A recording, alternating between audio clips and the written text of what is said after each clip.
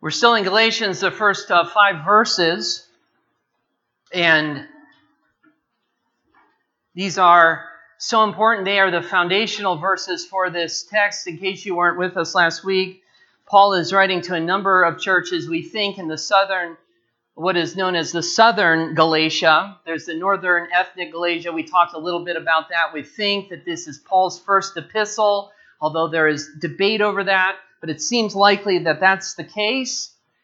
And he is setting his case here in no uncertain terms for the certainty of the gospel.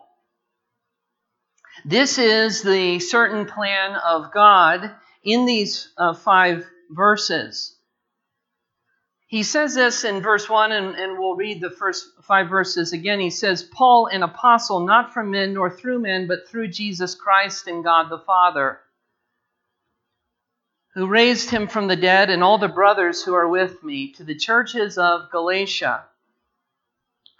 Grace to you and peace from God our Father and the Lord Jesus Christ, who gave himself for our sins, to deliver us from the present evil age, according to the will of our God and Father, to whom be the glory forever and ever. Amen. This is the rock solid. If you imagine a rock in your mind, or a huge granite face as you're coming around a mountain, something that is extremely solid, something that provides the foundation for everything else that he is going to write in this book, in this letter. If we get these 5 verses, we get Galatians. Listen very carefully. If we don't get these 5 verses, we miss it all. That's how important they are. If we understand the first 5 verses in this epistle, then the whole epistle opens up to us and we begin to understand its truths and its beauty. It can really pierce our hearts. But if we don't understand the certainty of this plan, and you get this sense as he's going through these verses that this is rock solid, everything is according to the certain plan of God. It was the certain plan of God that Paul be an apostle. It was the certain plan of God that he plant these churches in the southern region of Turkey, Asia Minor. It's a certain plan of God. And it's a certain plan of God that he delivers this message, this all-important gospel. And if we get the gospel right, we get everything else right. If we get the gospel wrong, we get everything wrong. It's impossible to move to the fruit of the Spirit and begin to talk about the things of the Spirit. It's impossible to talk about legalism. It's impossible to talk about going back to the Mosaic Law and the Sinaitic Covenant and all of these different things unless we first understand the basic truths of the gospel. And as we hear the gospel preached, the older that we get in Christ, the more we love it, the richer these things become. If we have the attitude that says, well, we've heard this message before, we don't understand the gospel. If our spirit says, well, we understand the basics, it's time to move on from the basics, we get to a certain point where we move on from the gospel. Listen, we never move on from the gospel. The gospel is the foundation of all that we believe, all that we think, and all that we act upon. We don't live the gospel, but we live out from the gospel. We live out from its truths. And so he comes and he tells us these astounding truths, these beautiful truths that are in the Scripture here for us to understand and for us to even worship over. And the first thing that he tells us is that God gave himself in his Son. This is the forethought of the greatest gift ever. There was forethought here. Before we ever knew that we even needed a gift, before we ever recognized that we needed anything, God knew that we needed something. And he destined before time to give us the greatest gift that this world has ever known.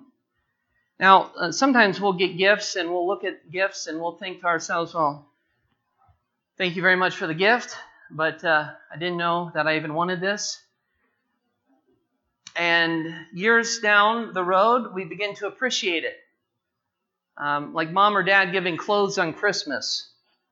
And little Johnny opens up the carton and the box and sees some clothes, and he's thinking, I didn't want clothes. I wanted a BB gun. I don't know what I need these for. But in years later, he begins to look past that, and he begins to look beyond that, and he is thankful for that. If I gave a child right now a bucket filled with pure gold coins, they might have some kind of appreciation for it. They might fling them at each other with other kids. They might trade them for bubble gum. And who knows what else they would do with the gold coins. And kids can figure out all sorts of inventive ways to use different things for inappropriate purposes. But if we gave them that bucket of gold coins, they wouldn't really appreciate it at the moment. But if somehow they were able to hold on to that set of coins, years later they would recognize that there was some forethought that went into that gift. And all of a sudden, at some point in their life, they would begin to appreciate what they were given. And this is, in some way, exactly what Christ has done for us. He has given us a gift. And it's interesting, when He first gives us this gift, when He came to His own, John chapter 1 tells us, His own didn't receive Him. In fact, that's the heart of all of us. He gives us a gift and we say, no thank you, please push the gift away. We don't even really understand it. We don't even really need it. We don't even really like it. We would be much more mesmerized, Lord, if You gave us something else. Something else like food. If You gave us some loaves of bread and some fish, then we'd be happy. Then we'd like You. If you remember in the feeding of the 5,000, that is exactly what Jesus is doing, is He's feeding them. The next day they come back and they say, we want some more food. And they love Jesus because in many ways He's takeout. He's Burger King. He's McDonald's. So it's like, Lord, we're coming back to You for some more food. And He says, you don't understand why I came. I am the food. I am the bread of life. This is the reason I came. I'm the gift. And yet people were looking at it like a child would look at a bucket of gold coins. They say, well, that's nice and everything, but no thank you. And so until in our minds we understand who Jesus Christ is, we can't even understand the gospel. Until there comes within our hearts an appreciation for who He is and the fact that He gave Himself for us, then there's really nothing going to happen in our hearts. We can come to church and we can go through all the motions. And listen, there are a lot of people who go to church, listen, that profess the name of Christ that are not saved. They're not saved. I was talking to a pastor this week. I was sitting at a table with him. And we were talking about all of the people who are in church who profess the name of Christ. And not just City Light Church, but we're talking about the church in the world, the church in America, profess the name of Christ. But they don't know Christ as a gift, that He's everything. He's our everything. Without Christ, we don't live, we don't breathe, we don't have anything. He's everything to us. I guess I would just stop for a moment and just ask you a simple question. Is Christ everything to you? Is He a gift to you? Do you look at Jesus and say, Jesus, thank You for being there, and I see some nice things about You? Or does your heart really long after Him as the gift, the greatest gift that ever could come into the world? In fact, I think one of the problems that we're going to face, and I think this is going to happen increasingly within the church, is persecution. We talk a lot about persecution, especially as we see morality continue to fail in our nation more and more. We see all sorts of signs of problems. But as persecution continues to come within the church, I believe a large part of it, in large measure, it is going to come from said Christians. That's where the persecution is primarily going to come from. It's going to come from people who are saying, oh, we're Christians, we understand, we know what it's like to be a Christian. You're not. You're the intolerant bigot. And all of a sudden the lines are going to be drawn. Let me ask you a question just in your own hearts. You can answer this. But who was it who primarily persecuted Christ? Was it the Romans? Well, the Romans sure had their hand in things, didn't they? And they sure didn't receive the gospel of Christ. Some of them did. But what was interesting was persecution came from the religious people. It came from the Pharisees. It came from the Sadducees. And it's going to come from all different wings, liberal wings, wings that do not accept. Listen, the reason we stress this is it's wings who do not receive Christ as the supreme gift. Now, Christ gave himself. He gave himself. And the Bible tells us that he gave himself for our sins. We know this. But he gave himself voluntarily. In other words, it wasn't the Father up in heaven saying, listen, I need somebody to go rescue mankind. He didn't send an angel. An angel could never save mankind. He didn't send a political deliverer. He didn't send any of the emperors of Rome to deliver. But the Bible tells us in John, you know the famous verse, John 3:16, for God so loved the world that he sent his Son. But God the Son didn't say, and God the Son has always been, he's eternal. He's always been there. There was never a time when the Son was not. But it wasn't as if the Father said to the Son, Son, I want you to do something. I want you to go give your life. I want you to become a human, a man. And I want you to give your life for the sins of the world. And the Son was going, no, I really don't want to. I really don't want to. And the Father's saying, but I want you to. And finally the Son says, okay, I'll go give my life. It's interesting. Some people talk of this whole idea of Christ being a gift and the Father sending his Son. You'll actually hear people talk about this is divine child abuse. That's pretty stunning. Those are harsh words. But you'll hear people talk like that. What kind of father would send his son to a bloody cross? And so they'd say if a father would design that, he would actually send his own son to his own death. Surely he must not be a very good father. In fact, here we are on Father's Day, celebrating fathers. And the greatest father of all is the Father of all, of this whole universe. And so the question is, what do we say to that? So you have people out there who say, well, yes, he's a gift, but it's kind of this forced gift. If the Father sends him and the Son is going, no, I don't really want to, but I guess I'll do it, then what kind of gift is that? I want you to open your Bibles here and notice this. It says here in Galatians chapter 1, verse 4, this is the text that we're looking at. It's talking about the Lord Jesus Christ there at the end of verse 3. And then it says this, who gave himself. In other words, the gift is Christ. And the Father wasn't forcing any issue. In fact, this was in the Father's plan, but it was also within the Son's will. It was the Son's desire. He said, Father, send me. I want to go. This is voluntary. And by the way, this isn't like a father-son relationship with a little child. We're simply talking about the relationship between God the Father and God the Son, and it's infinitely different. But there is some kind of relationship there that is similar. And so when it's talking here in the Scripture about giving himself, who's it talking about? It's talking about the Lord Jesus Christ. It was the Lord Jesus who gave himself. He said, I'll do it. I'll go. You don't have to beg. If we want to put it in human terms, the Father's not up there pleading and trying to convince Jesus against his will. But it's Jesus willingly, voluntarily, the Son of God, saying, I'll go to earth. And I'll voluntarily lay my life down. It was Jesus who gave his life. In fact, the Gospel of John tells us the same thing. If you flip over to John chapter 10, John chapter 10,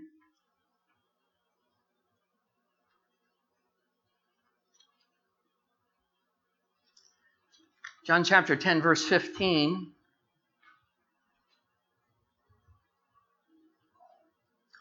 John chapter 10, verse 15 says this, just as the Father knows me and I know the Father, here's what Jesus says, I lay down my life for the sheep. What does Jesus say? He's saying, I do it voluntarily. I do it willingly.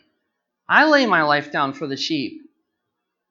Notice what he says in verse 18. He says, no one takes it from me, but I lay it down of my own accord. I have authority to lay it down, and I have authority to take it up again. Jesus is saying, as the Son of God, he's saying, I have the power not only to lay my life down, but I also have the power to raise myself from the dead. That's incredible power. We have this threefold witness in the resurrection. Who raised Jesus from the dead? The Father raised Jesus from the dead. The Son raised Jesus from the dead. He raised himself from the dead. And the Spirit, the Scripture tells us, had a role to play in this. He also raised Jesus from the dead. So each one can say that he raised Christ from the dead. And Jesus is saying, not only do I have the power to lay my life down in death, that's pretty amazing. Who here has that kind of power to say, I'm going to die on such and such a day, but not only am I going to die, but I'm going to actually raise myself from the dead. I have power to lay it down, and I have authority to take it up again. This charge I have received from my Father. But he gave his life, and we often talk about the cross, and rightly so. But when Christ came, he also came as a substitute with his life. He lived a life of perfect obedience for us in our place. You know, if Adam would have passed a test in the garden, if he would have obeyed, at some point God would have said, because it was a test, in fact, some people call it a covenant, but if he would have passed the test, at some point, God would have said, you've earned eternal life. And so because of your obedience, you have resisted the tree of the knowledge of good and evil. And because of your obedience, now you have earned heaven. You have earned eternal life. You and Eve. You have done everything right. But of course they didn't. And so Jesus came to this earth. But he didn't just go to the cross to take away the penalty for our sin. Somebody actually had to live in our place to earn heaven for us. So when we talk about Christ giving himself in this text, it's not only talking about the fact that Christ died on the cross for us, but it's also the fact that Christ lived for us. There's a reason why Christ came and had an earthly ministry. He was fulfilling all righteousness in our place. I don't know if you've ever wondered about this, but why didn't Christ just come and the second he was old enough, just go to the cross and pay for our sins? Well, because there was a life to be lived.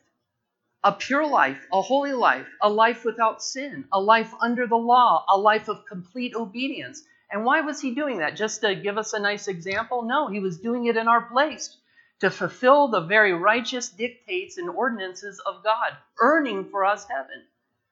See, if Christ would have just died in our place, it'd say, thank you, Lord. We thank you, and that takes off the penalty for our sin. But it just leaves, as John Gresham Machen, we're going to see something that he says, it would leave us just back in the same place in the garden. The question is, who is going to be obedient in our place? Because the truth of the matter is, we're not obedient. In fact, we're extremely fallen. And the Lord even calls us on different occasions. You can see this in Matthew 7:11. You can see this in Luke and other places. But he says, you being evil. You want to talk about not seeker sensitive. You being evil know how to give good gifts to your children. He says you do some good things, but he tells us at our very hearts we're evil. We're disobedient children. When John Gresham Machen was dying, one of the great pastors and theologians of the past century, he wrote a profound book called Liberalism and Christianity. And when he was dying in 1937, right before he died, he sent a wire. It wasn't an email back in those days, and it wasn't even a Twitter or a tweet. But he sent a telegram.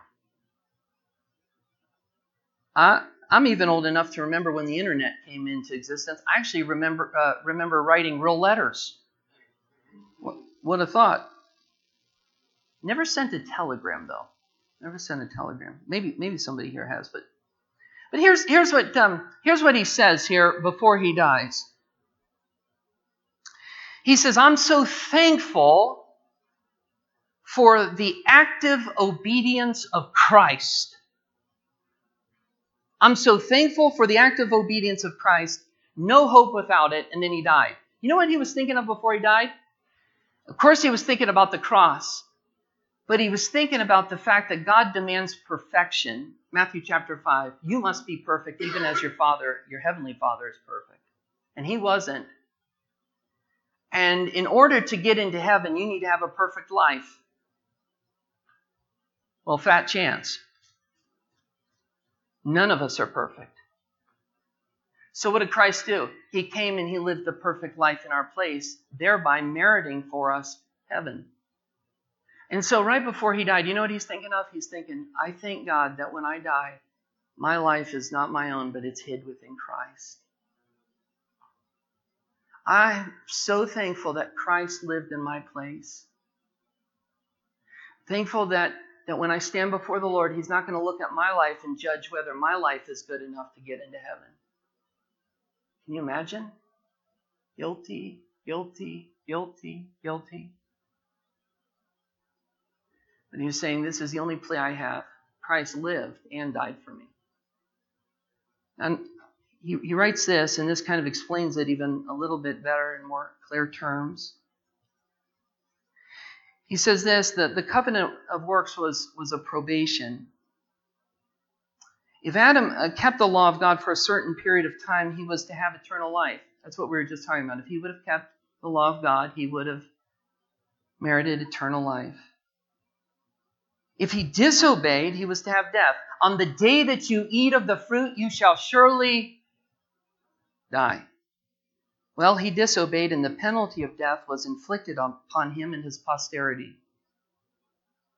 Then Christ, by his death on the cross, paid that penalty for those whom God had chosen. Well and good, he goes on to say. But if that were all that Christ did for us, do you not see that we would be back in just the situation in which Adam was before he sinned? The penalty of his sinning would have been removed from us because it had all been paid by Christ. But for the future, the attainment of eternal life would have been dependent upon the perfect obedience to the law of God. We should simply have been back in the probation period again. So what did God do? He sent Christ to, first of all, he sent him. He gave himself. That's what the text says here. He gave himself. How did he give himself? He first of all gave himself in his life. You say, well, where is this in the Bible? We're talking about Adam and Eve and the substitute and this and that for the life. But let's go to Romans chapter 5 to see this just a little bit clearer. Romans chapter 5, verse 19. Romans chapter 5.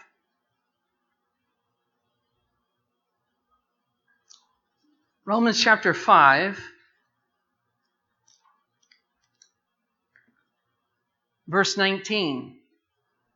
Romans 5, verse 19. For as by the one man's disobedience, the many were made sinners. So by one man's disobedience, the many were made sinners. So we fell in Adam. His disobedience caused the whole human race to fall. Here it is, though. So by the one man's obedience, the many will be made righteous. How are you and I going to be made righteous? We are going to be made righteous by the life and the death of Christ. So he lives in our place and then he dies in our place. He gave himself. So what's going on the cross? The weight of the sin of the world. The weight of the sin of the world was laid upon him. I mean, the depths of sin, its darkness. Listen, we've tasted our own sin, and we've tasted some of the sins of others. But can you imagine the darkness of the sin of the world for all time being pressed on your shoulders? You want to talk about the majesty of our Lord and Savior Jesus Christ? He is awesome. Oh, is he awesome? And as he is suffering on that cross, no majesty that we should desire him. So we look at him, we see a deeper majesty than just his physical frame. There was such a beauty about Christ. But all the sins of the world, the wrath of God, the punishment, when we talk about the sins, we're talking about the punishment that you and I deserve for our sins. So this whole life of Christ is complete. When he gave himself, we are talking about his active obedience, and it can't be separated ever from his passive obedience. That is, the wrath of God is pressed upon him, and he pays the penalty for our sin. So when we come to Christ, we say, you lived in my place, Lord. You lived the perfect life I could never live, and you died and you paid the penalty for the sins that I could never pay for. I could spend all eternity trying to pay them. I'd never, ever be able to pay for my sins. In fact, that's the next thing that our text tells us. He gave himself for what? He gave himself for our sins. He knew the depth of our problem. God knew exactly what we needed. He knew we needed gold coins. And he knew that we needed a lot more than that. He knew the problem with us, the problem with everyone in America, the problem with every person in China, the problem with every person in Russia, the problem with every person everywhere is sin. How do we know that sin is a problem everywhere? Because all men die. You can't go to any place on the face of the earth and find a group of people that's been alive forever. Why is that? Because all have sinned. And in this sin nature, not only are we born into sin, but we have sinned over and over and over again in our lives. Countless sins. And the truth is, we don't really like to hear messages about sin. But unless we understand the need, and Christ understood it, God the Father understood it, the Holy Spirit understood our greatest need, that's why he came. And so a lot of people say, I don't need to hear this. This isn't even relevant to my life. Thank you very much. But there are certain people whom the Holy Spirit is working on. And they're beginning to feel the weight of their own sin, all of the wrong things that they have done in their life. We spend so much time trying to prop people up, trying to make people feel better about themselves, try to numb people from guilt and from shame. These things are real things that God has given to us. When Adam and Eve sinned in the garden, there wasn't only guilt. They knew they were guilty. There was rightful shame. And so what we're told is, you don't need to feel shame. You be who you are. And what we're seeing is out of the heart, all of these different sins come out of the heart. And we're trying to say, just accept me for me. And all of the darkness, all of the evil is coming out of people's hearts, coming out of our own hearts.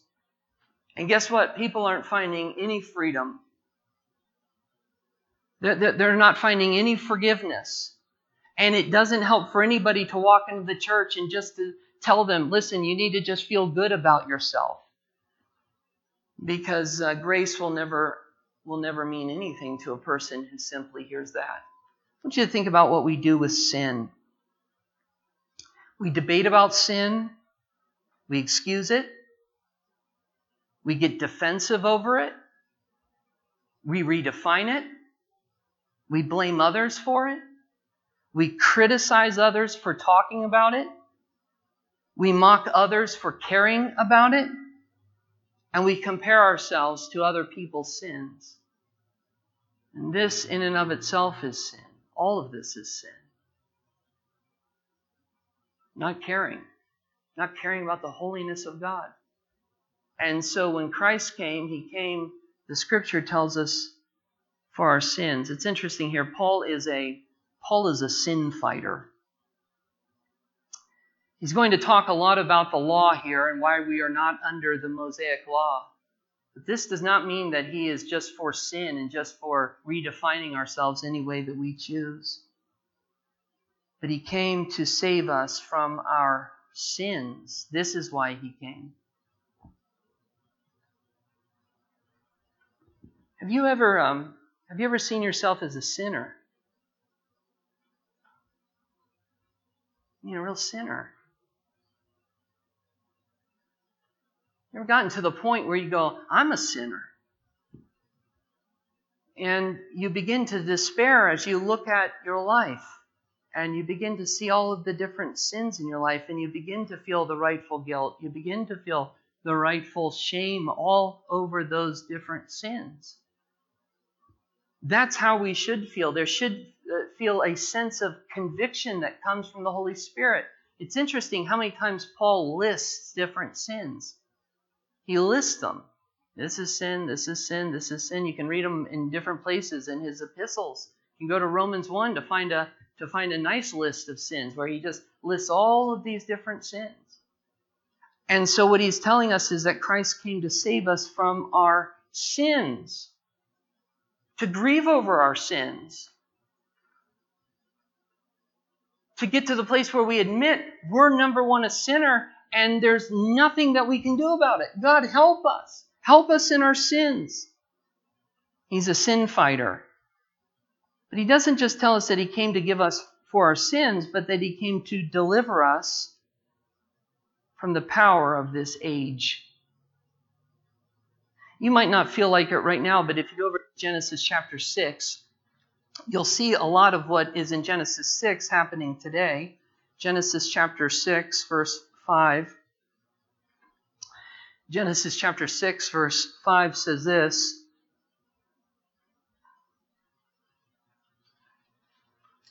Genesis chapter 6, verse 5 says, "The Lord saw that the wickedness of man was great in the earth." The wickedness of man was great in the earth. Could that be said of today? Could we say that wickedness is great in the earth? And that every intention of the thoughts of his heart, that is of mankind, was only evil continually? Constantly thinking evil thoughts? So here's what Christ does. He comes to deliver us from our own sins. This is the major step to being free. You want to be free? Christians are desirous of being free. They have been freed. It's coming to a place where we say, I'm a sinner. And then he takes us from our sins and he implants in us this gift of the Holy Spirit. And with this Holy Spirit, now we have a brand new nature, brand new desires, brand new longings. And because of that, and because of this great gift of Christ himself, he delivers us from our sins, and he delivers us from this evil age. That's exactly what it tells us here. Who delivers us from this present evil age. So here's the difference between a Christian. When it's talking about this evil age, it's not talking about he's going to take us to heaven someday. That's true. This isn't talking about someday there's going to be a new heavens and new earth, and we're going to be in a new age. He's talking about this evil age right now. That God has given you the power as Christians, all of us, the power as Christians, every one of us who has the Holy Spirit resident within us, to resist the powers of this evil age. We don't have to go along with it. We have the power of the Holy Spirit within us. We can be different. You know what I want to encourage kids to do more and more? I want to encourage all of us. I want us to all rebel. I mean rebel big time. Just be completely rebellious. And here's what I want us to rebel against. This evil age. We simply say no to the world. But it's not just going, I really want to go along with the world. I really like the way the world thinks. You remember Lot's wife? God says to Lot, he says, now get out of Sodom, get out of Gomorrah here, get out of Sodom. And his wife goes along with him. And yet the Bible says that she's looking back. She's going, I long for the things of Sodom. If I can only be there. Heart What's going on? Her heart is going back and back. Of course, she turned into a pillar of salt. I don't know if they used her for any meals after that or what happened to her. But listen, this is not about grinning and bearing it. I'm a Christian. I've said I'm a Christian, and I'm going to resist the things of the world, and I'm going to be different because I have to, different because I'm supposed to be different. No. This is coming from the heart. Isn't it John? It says in 1 John, and his commandments are not burdensome to us. So as we're following Christ, yes, there's a fight over sin. Is there temptation? Are there temptations in our life? Of course. Is there sin that is still in our life? Of course. There's this sanctification process that happens for the rest of our life. But there's this desire within our heart that says no to the world. No to the world. I don't want the world. It's not attractive. It's not appealing. It's not something I look forward to joining. I don't want to be a part of the world. Here's the message. This is why Paul is saying this in the very beginning. We get this message, we get the rest of it. So he says he gave himself for our sins to deliver us from this present evil age. And then we close with this. Notice what he says. He wants us to appreciate this plan. By the way, just very quickly here, the evil age has a couple arguments. The first argument is sin is not really sin. It's not really bad to do this or that. You say, well, why don't you go ahead and list a bunch of sins right now? Because we don't need to. We know what sin is here. And at this moment, it's not necessary, but we can think of all the different sins. But the evil age tells us that sin is really not sin.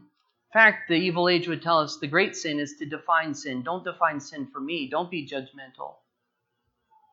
Don't be critical. Shut down what you're saying. But here's what God wanted. Here is the whole purpose for this whole plan. He gave himself for our sins according, verse 4, according to the will of our God and Father. This is his will. This is the certain plan we're talking about. This is the plan of our God and Father. To whom be the glory forever and ever. Amen. You know what he's saying here? He's saying God put this all in place so that when we look at it with regenerated hearts, we go, wow. Wow, I didn't see it. I didn't even know I needed the coins. I didn't even know I needed a Savior. I was born this way. I had no clue that as I was walking through this life, that as I was sinning, that I even needed somebody to come and save me. And all of a sudden, Christ comes in. And I learned that Christ is the gift, and he's the one who's come for my sins and to deliver me from this present age. And as I'm listening to this message, all of a sudden the heart is convicted. And with each passing day, we begin to see it unfold more and more clearly. It starts with salvation, that beginning point of salvation, but it only continues through the rest of our life. When I was about 14 years old, I worked at a place called Flowerland Gardens. And it was in Clark Summit. And I used to hoe weeds for a lady, an elderly lady, who had hair on her chin. And I remember her very well, but she was very sweet. She's now long dead. But as I used to look across the street, at one point, they started building what is called now the Inn at Nichols Village, a hotel. And I remember that's where I lived at the time, and I remember daily watching them as they started with the base, started with the foundation. And day after day, they began to build, and eventually it was this beautiful building, and I'd watch them as I was working at different times. It was this unfolding plan. And the more the building went up, the more it was like, wow, that's pretty neat. And this is what is going on with God the Father. He's given us this plan, and at the beginning of our salvation, we say, wow. And we see the foundation, and the next day we see a little bit more, and we go, wow, awesome. And then a little bit more is built, a little bit more is built, and we'll be doing that for the rest of eternity, to the glory of God the Father. Amen? Would you stand with me as we close in a word of prayer? Father, as we come to you in Jesus' name, we thank you for your power. We thank you for sending Jesus Christ to both live in our place and to die in our place. He was the perfect substitute in everything that he did. And God, I pray that you would draw us to you, that we would be saying, wow. That the deeper we get into Christ, the more we would say, wow, to the glory of God the Father, that we would see your glory and we would glorify you. We would glorify you. Thank you, Jesus. Thank you, Jesus. Thank you, Lord.